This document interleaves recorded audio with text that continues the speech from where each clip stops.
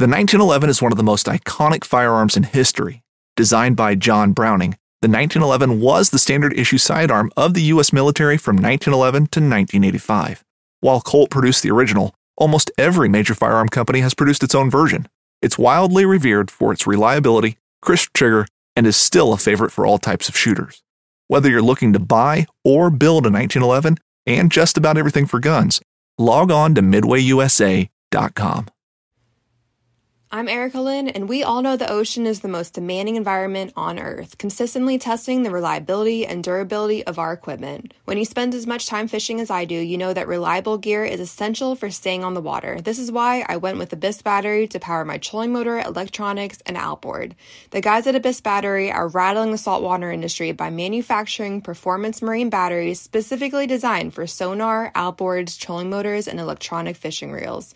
They're also Bluetooth compatible, so I found checking battery statuses right on your phone while you're out on the water is a huge game changer. To learn more about why Abyss batteries are used by the pros and factory installed by premier boat builders, visit abyssbattery.com.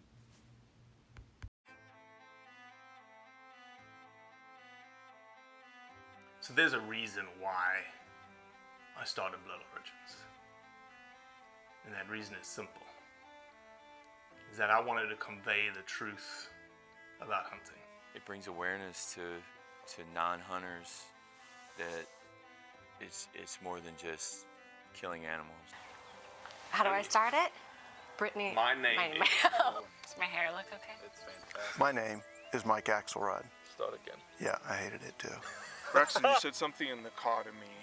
You said that you were living on borrowed time.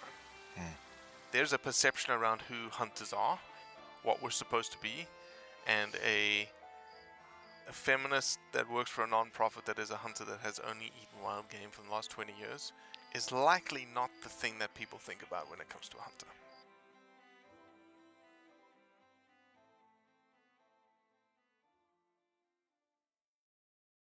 Judy Camuso is the commissioner for Maine's Wildlife Fisheries Department. Yes, she is the boss. She is the one in charge of Maine's wildlife resources. Did you know that she is one of 3 women that are in charge of a state's wildlife resources in the United States? You could almost call it a significant minority. And so I wanted to talk to Judy because, number 1, she's awesome. Number 2, she likes to run in Maine winters at -9 degrees. And number 3, she was a vegetarian that didn't hunt, that worked her way up the agency. And as the director of wildlife, which is under the commissioner, only then started to hunt. So her perspective on what managing wildlife means is completely invaluable to the state of Maine. It's a quick, hard-hitting, 37-minute discussion that you'll absolutely enjoy. Okay, listen, this is why South Africans are not built for the cold. Right. I said, it's freaking cold in Mississippi and it's 41 degrees. Why'd you even, you said you were running at -9? I run most mornings, so you just got to start. I've got habits like that I do. Judy, there's things called treadmills that go inside houses. I can't run on a treadmill. It's so boring. It's too boring. Yet you'd freeze your eyelashes off, like I just saw the picture of. Like you literally could flick them and they would break. No. That is sort of ironic, I guess. Yeah. Oh my gosh. Well, everyone knows already that you're in Maine, and typically I do a terrible job of introducing people because we just dive into topics. Yeah. But let me introduce you, Judy. Welcome to the Blood Origins podcast. I am always humbled when we get to speak to commissioners. Oh, and I feel like we get to speak to commissioners because I think we have just a different podcast and we have an open sort of forum, and we don't attack anybody. We are just almost just looking for a discussion and people's thoughts and viewpoints and perspectives. And we've talked to the Arizona commissioners. We've talked to Commissioner in Arkansas that you met. I believe you met at NASC, Marianne Doremus. Yeah. I got Mark Williams teed up out of Georgia, a commissioner out of Georgia, and now a second female commissioner, Judy. Well, Judy, Yeah. do you want to introduce yourself for us? Sure. I'm Judy Camuso, and I am the commissioner of Maine Fish and Wildlife. How many commissioners are there in Maine? Just me. Well, I'm the commissioner of Fish and Wildlife. I run the agency. So there's only one commissioner per agency. So Okay, gotcha. yeah, so And I'm a member of the governor's cabinet. So there's a commissioner of like DEP, Department of Environmental Protection, Agriculture, Conservation and Forestry, Finance. So each kind of agency has their own commissioner. But yeah, it's just me for Fish and Wildlife. so let me just so that people understand, and maybe for my edification as well. Under you, do you have an executive director that runs the agency, or you are essentially the person who runs the agency? Right. Yeah. No, I run the agency. Yeah, it's just me. I have an advisory council that helps with our laws and rules or our rules. But no, I oversee fisheries, wildlife, warden service. We have a licensing division, information and education division, and an engineering division. So all those 300 or so folks work. I've got a deputy commissioner Sure. and and stuff like that. But yeah, no, And you're I representing the local LL Bean on the shirt there. I like that a lot. yes, I was trying to find a shirt with a logo, but I couldn't find one Well, that it's a was. good thing. Well, I don't know if you know this, Judy, and this may be like mind-shattering news to you, but a podcast is an audio medium. It's not a visual medium. So people don't get to actually see what you wear.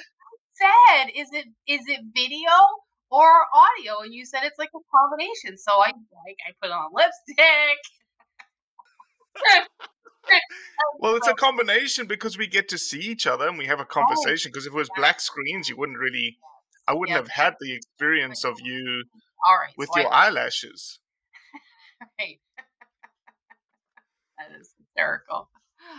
It is hysterical. It is Mm, hysterical. Okay, embarrassing. well, how many, maybe you know this, I don't, how many females are leading wildlife agencies in the United States?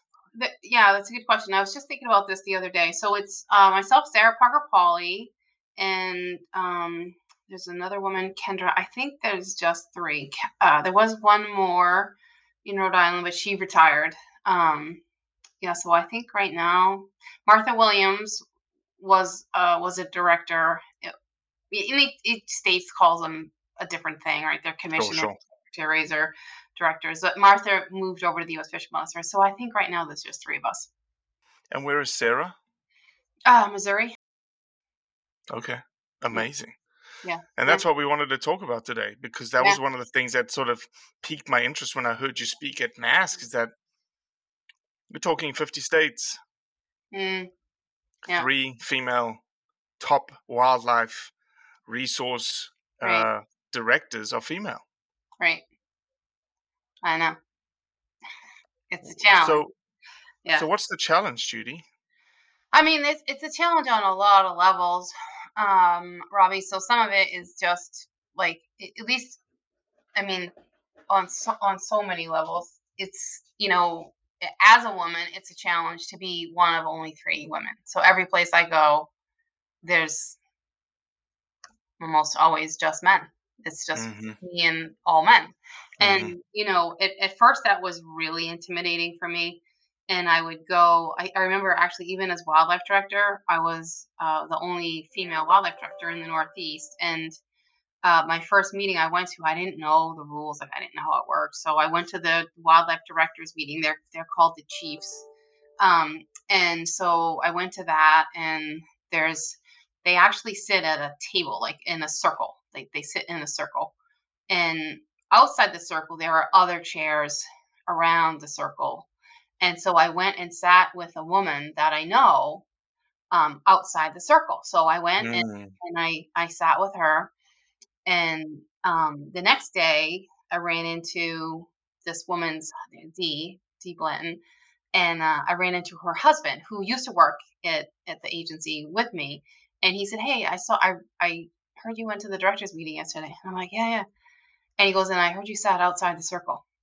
And I'm like, "What's that?" Like, But I sat with D. I mean, she was the only person I knew, and he's like, "Yeah, well, you're a director. You sit at the table. You sit in the circle." And I'm like, "Ah, okay." I'm like, Wow. "Ken," I'm like, "It's all men. It's all men." And he said, I know, but you sit at that table and you use your voice, and I promise they'll listen." And Hmm. that it took me a lot of courage to actually speak up. And Mm. it took me probably a year before I was comfortable on occasion saying things. And by the time actually I had been nominated to be president of that committee, and then I was appointed commissioner. So I never got to serve as president of the committee, but um it was a good growth opportunity for me. But Sure. it's a challenge. So it's a challenge for me personally. It's a challenge because there's not enough women in the field. It's a challenge. I was just at a retirement yesterday, a retirement party for a gentleman who's been working for us for 34 years or so. And at the party, there were, as I do with every event I go to, I counted. So there were 34 men and 3 women, myself Wow. included, myself and 2 other women. And that's pretty much an entire division. So the whole division just has 2 women. And and we talked about, like, why don't more women go into these professions? No, And exactly. yeah, it's a real challenge. And but some of it's the culture, and people don't want to work in that culture. You see it in hunting social media circles, in Hmm. that it's, a woman being in the field, woman being a hunter. She she either, she's there because she slept with some sales rep, or she's there because she's shown a bunch of skin, Hmm. or she can't hunt. She's just being given a bunch of free stuff. Yep. It's sad. It's really sad that you guys are in that box. And there's some beasts of women out there. Some real, like Yeah. Erin Merrill that you, um, Awesome. in SCI, Denise Welker, Anna von Nostrand, a big upland bird hunter out Yeah. of Georgia. People that are just like, we're doing this for the right reasons. We've got Yep. integrity, we've got values, and we're willing to say something Yep. at the end of the day. I remember once this was back when, so I started my career as a wildlife biologist, and I was working for the state, and I was in full uniform. So just keep in mind, like, we have, this khaki shirt with these big patches on our shoulders, with the name tag, with our title. I have a green wool jacket, again, with the patches.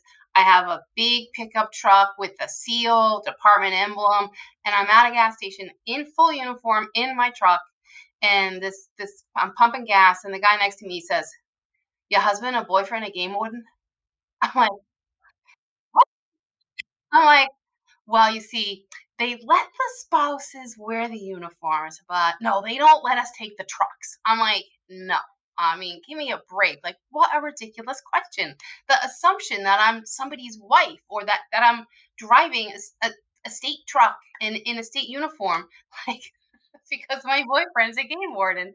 It was so frustrating. But you're taught to be polite, so I was polite and said, "No, I'm a biologist for the area."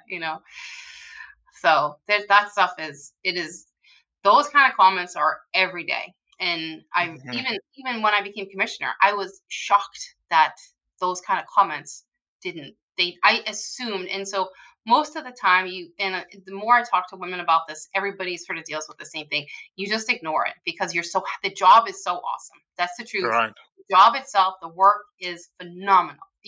I just love it. Everybody loves it. So you put up with that stuff. And I put up with it, and I thought, someday, I'm not gonna always bite my tongue. I'm not gonna always be polite, you know. And then and I got to be commissioner, and I never complained about it. I never said anything to anybody. It just was like, whatever. And I got to be commissioner, and then I was like, I can't believe it hasn't stopped. People are still making these ridiculous comments. And I'm the commissioner, and some of it's minor, and some of it's pretty shocking. I was at a public event once as speaking as commissioner, and speaking to this older man, and I said, "Well, thanks so much. Nice to talk to you. I'm going to go sit, with Mike." And the man patted his lap and said, "You're welcome to sit here. I always like to have a pretty girl in my lap." Wow. This was just like 2 years ago. I was like, what is this 1938? Like, what world is this happening in?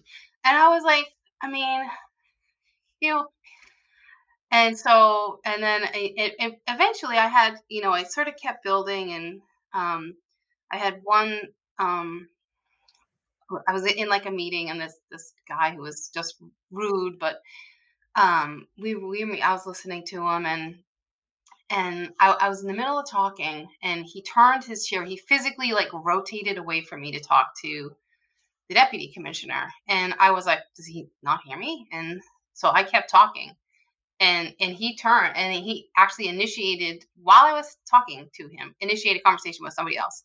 So I stopped talking, and he turned and looked at me, and he said, "I'm sorry, I wasn't listening." And for the first time, like, the words that were in my head came out my mouth, and I said, "I know you weren't. This meeting's over." And I shut my book, and I said, I presume you can find your way out the door." And I said to the people with me, I said, "Tim and Francis, I'll see you in my office, please."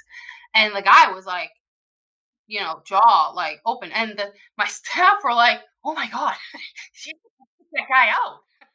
And I'm like, I'm not gonna be treated like that. You don't have to put Right, right.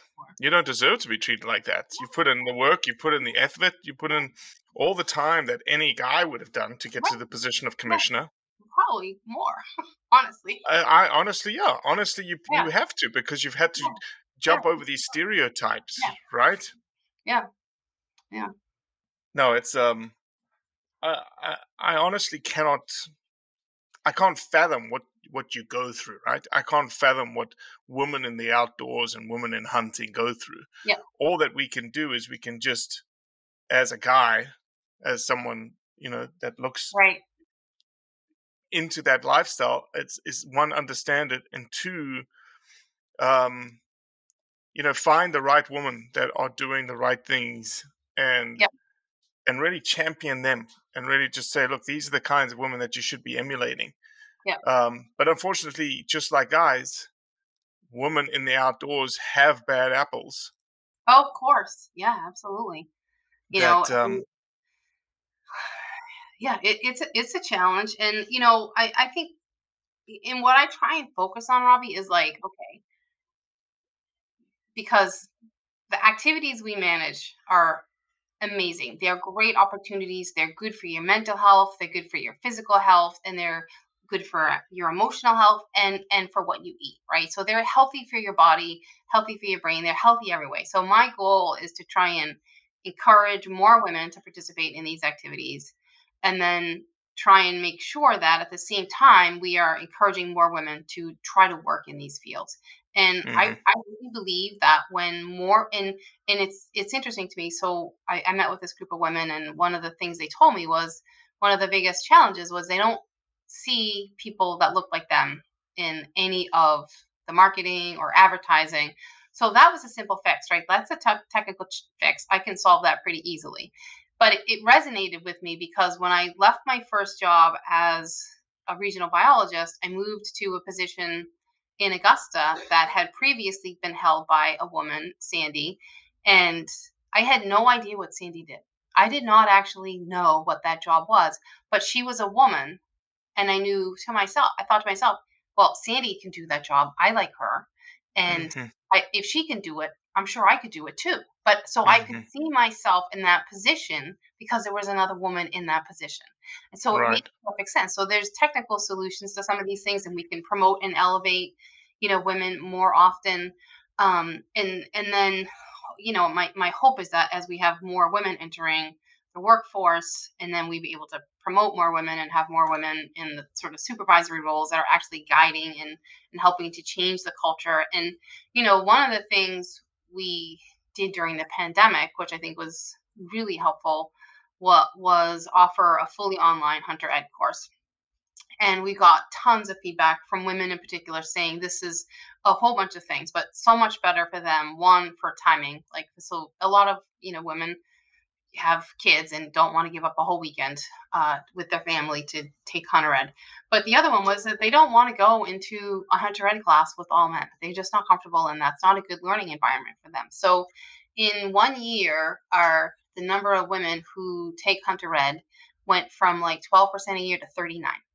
So the Wow. switching of offering a hunter ed online, we jumped the number of people participating. Can you send me that statistic? We'll build an infographic Yeah, just for you.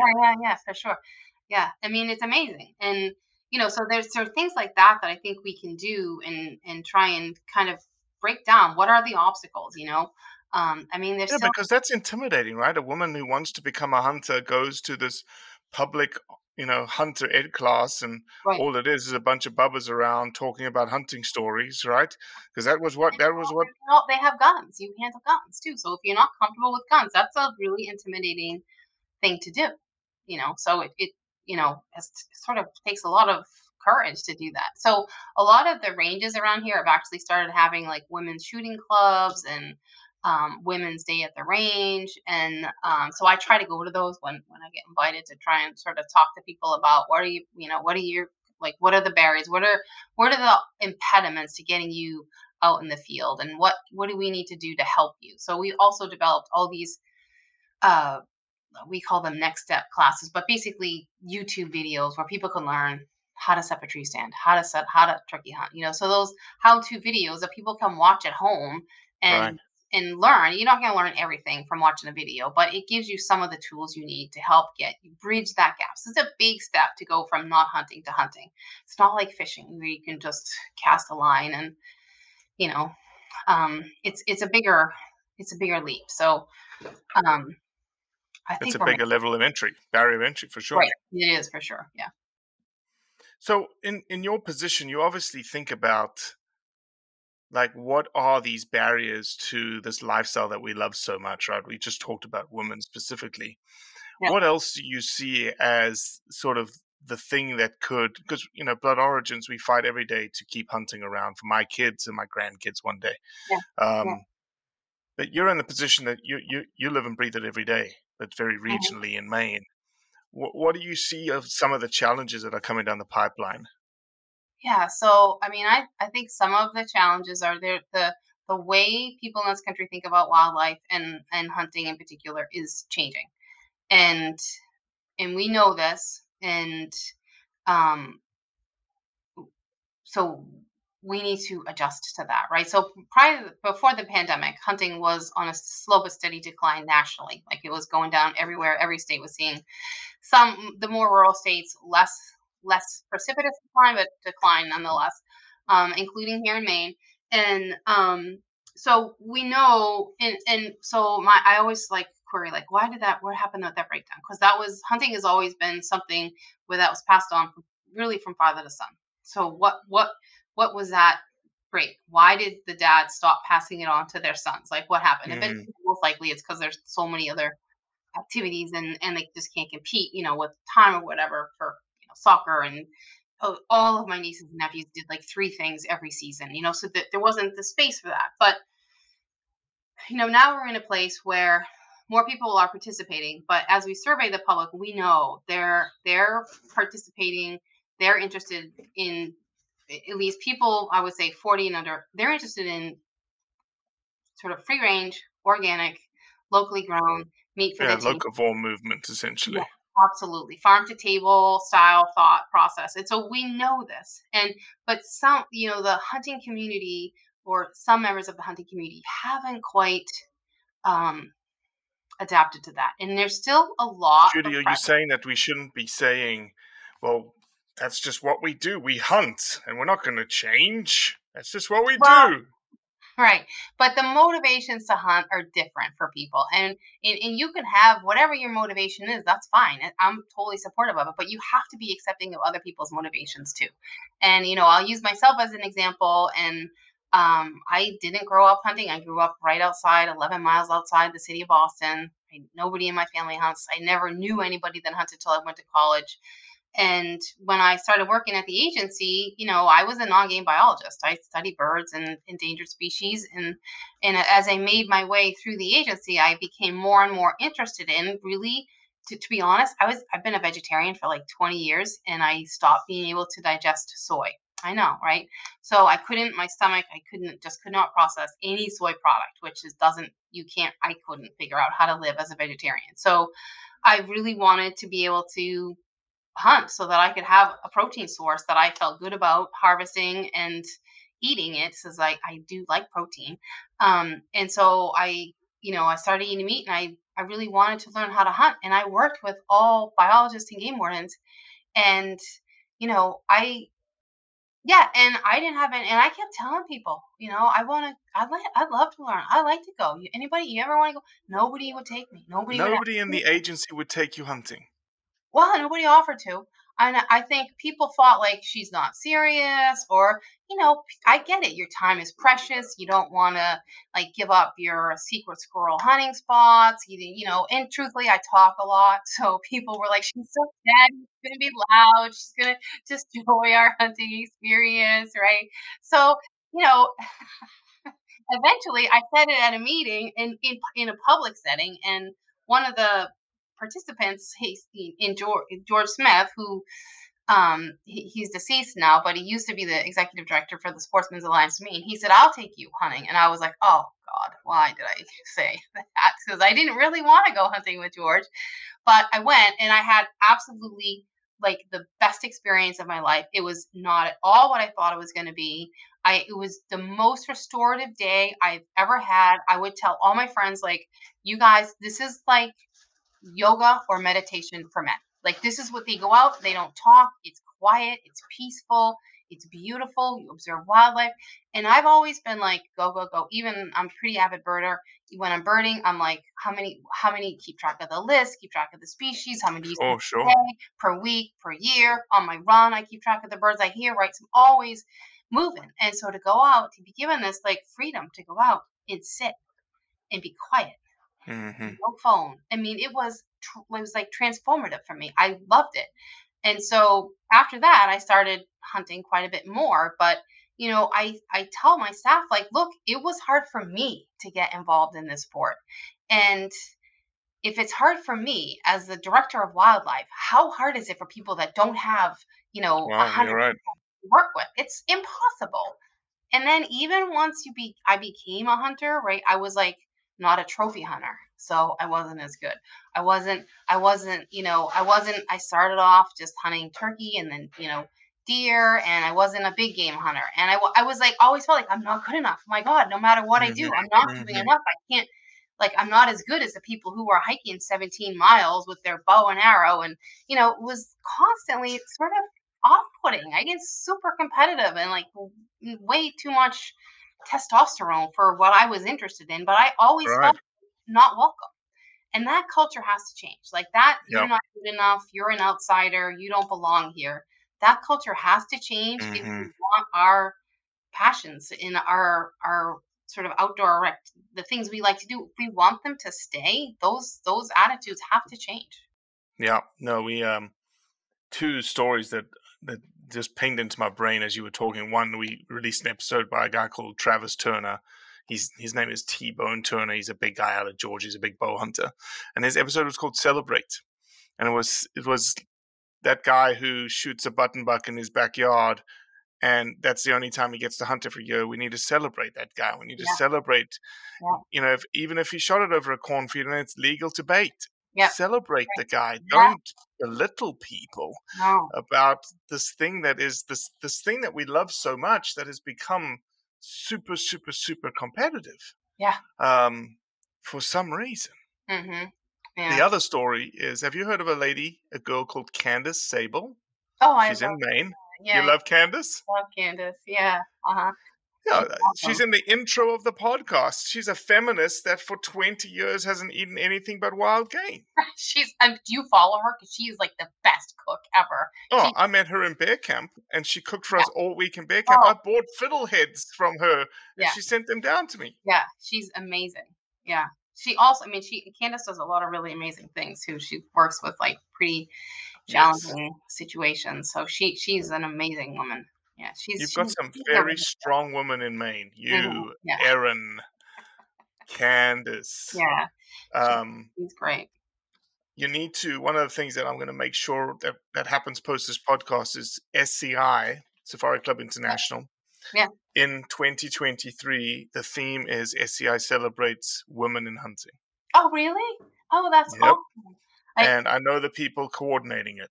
And Okay. so we need to So we're make sure you're involved. We need back. to make Yeah. sure Anne Marie Doremus is involved. Yeah. I think Yeah. that'll be perfect. That'd be great. Perfect, Yeah. perfect, perfect. Yeah. Um, yeah, I can't really apologize. Well, no, I can. I can apologize. I can apologize for people's actions.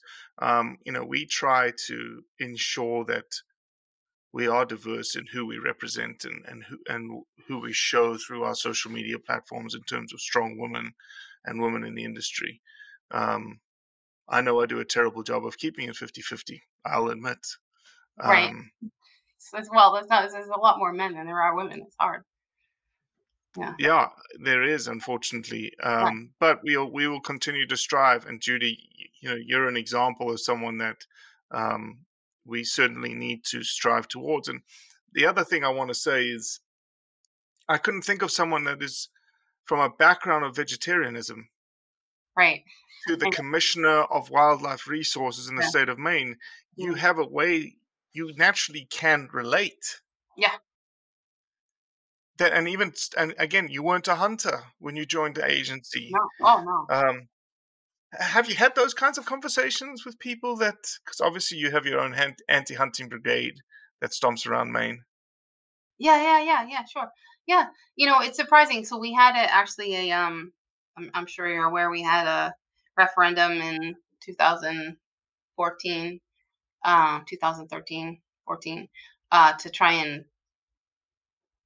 eliminate our most effective tools for hunting bear. And the woman that was the head of the Humane Society for Maine at the time. And I was wildlife director at the time, so I was sort of the spokesperson for the agency and Sure. handled a lot of the debates and a lot of the public media and interviews, all that sort of stuff.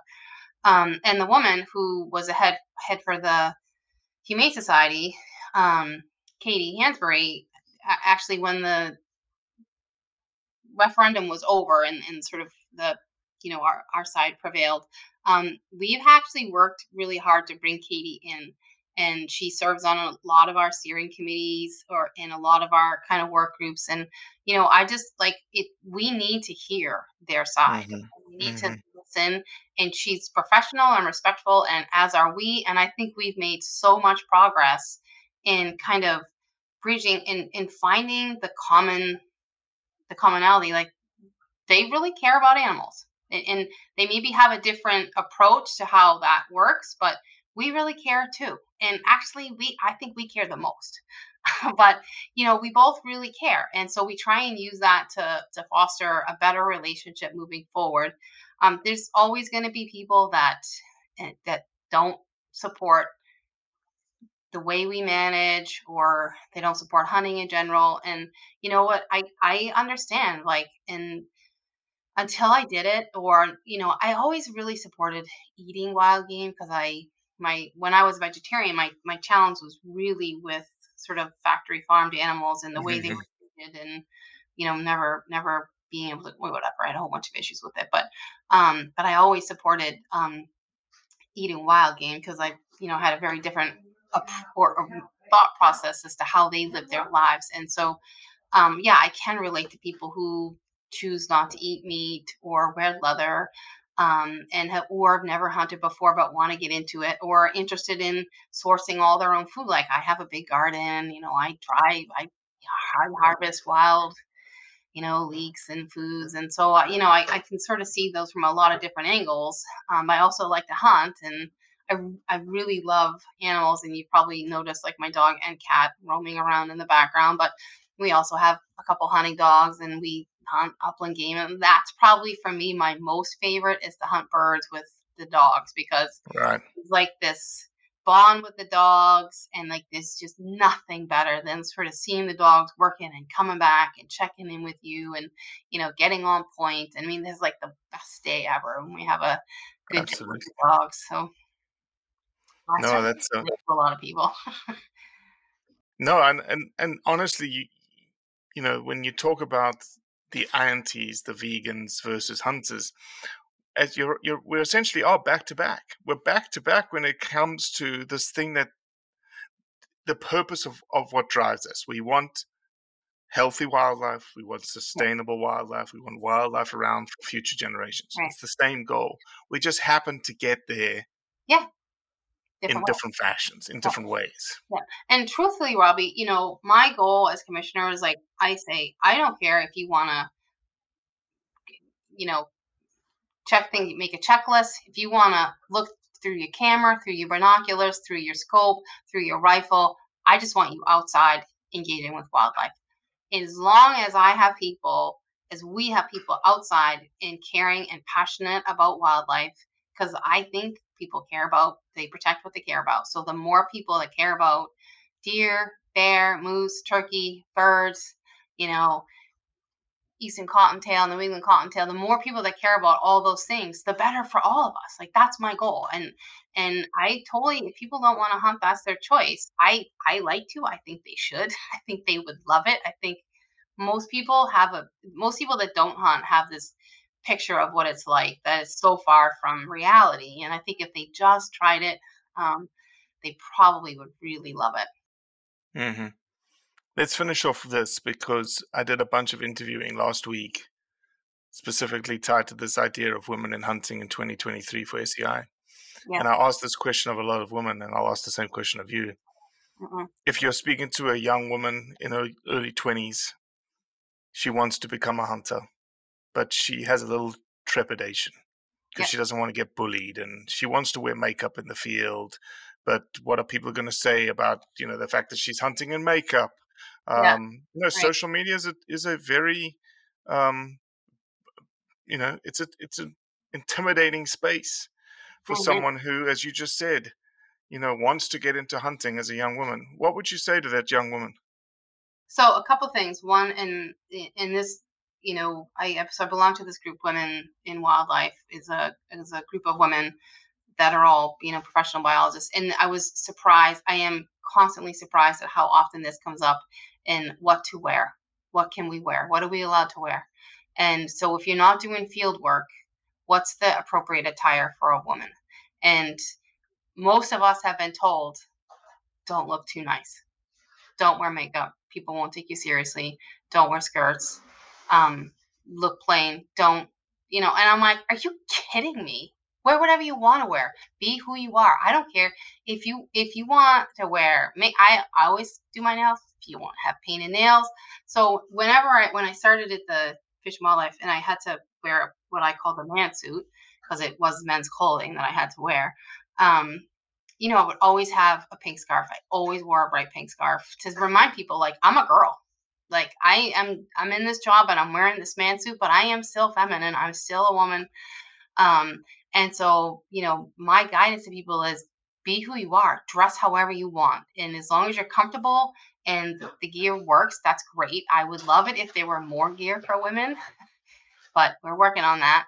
And then I would say, as far as, I think the best thing you could really do is find someone that you're comfortable with and go out with them. And there are lots of states now starting mentor programs and people who will take you out in the field and get some practice, get some experience. And, the other thing is there's a lot of women that are just a little bit nervous about being outside and encountering a man Mm-hmm. alone with a gun, Mm-hmm. knowing that. And that's a I think that is a legitimate hurdle. I don't know that it's any different for men, but um, I've there's been times when I've been alone and I'm like, oh my God, like I don't know who that guy is. Who is this guy? And it's been fine. And I've never met a hunter that intentionally intimidated in the field.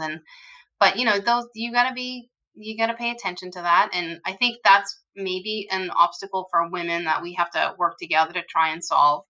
But I think the for somebody just starting, I think find a partner or find someone, a mentor, someone that you can go out with.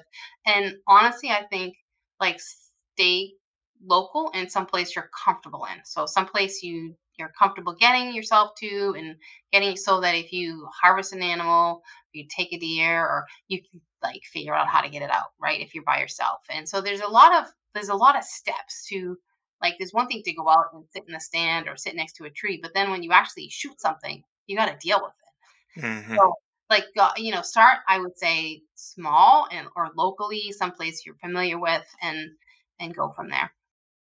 Amazing. Amazing. Well, Judy, again, a mutual friend of ours, Aaron, could not speak more highly of you. Um, I'm a huge fan of yours after hearing you speak at NASC, and obviously these last 37 minutes speaking to you.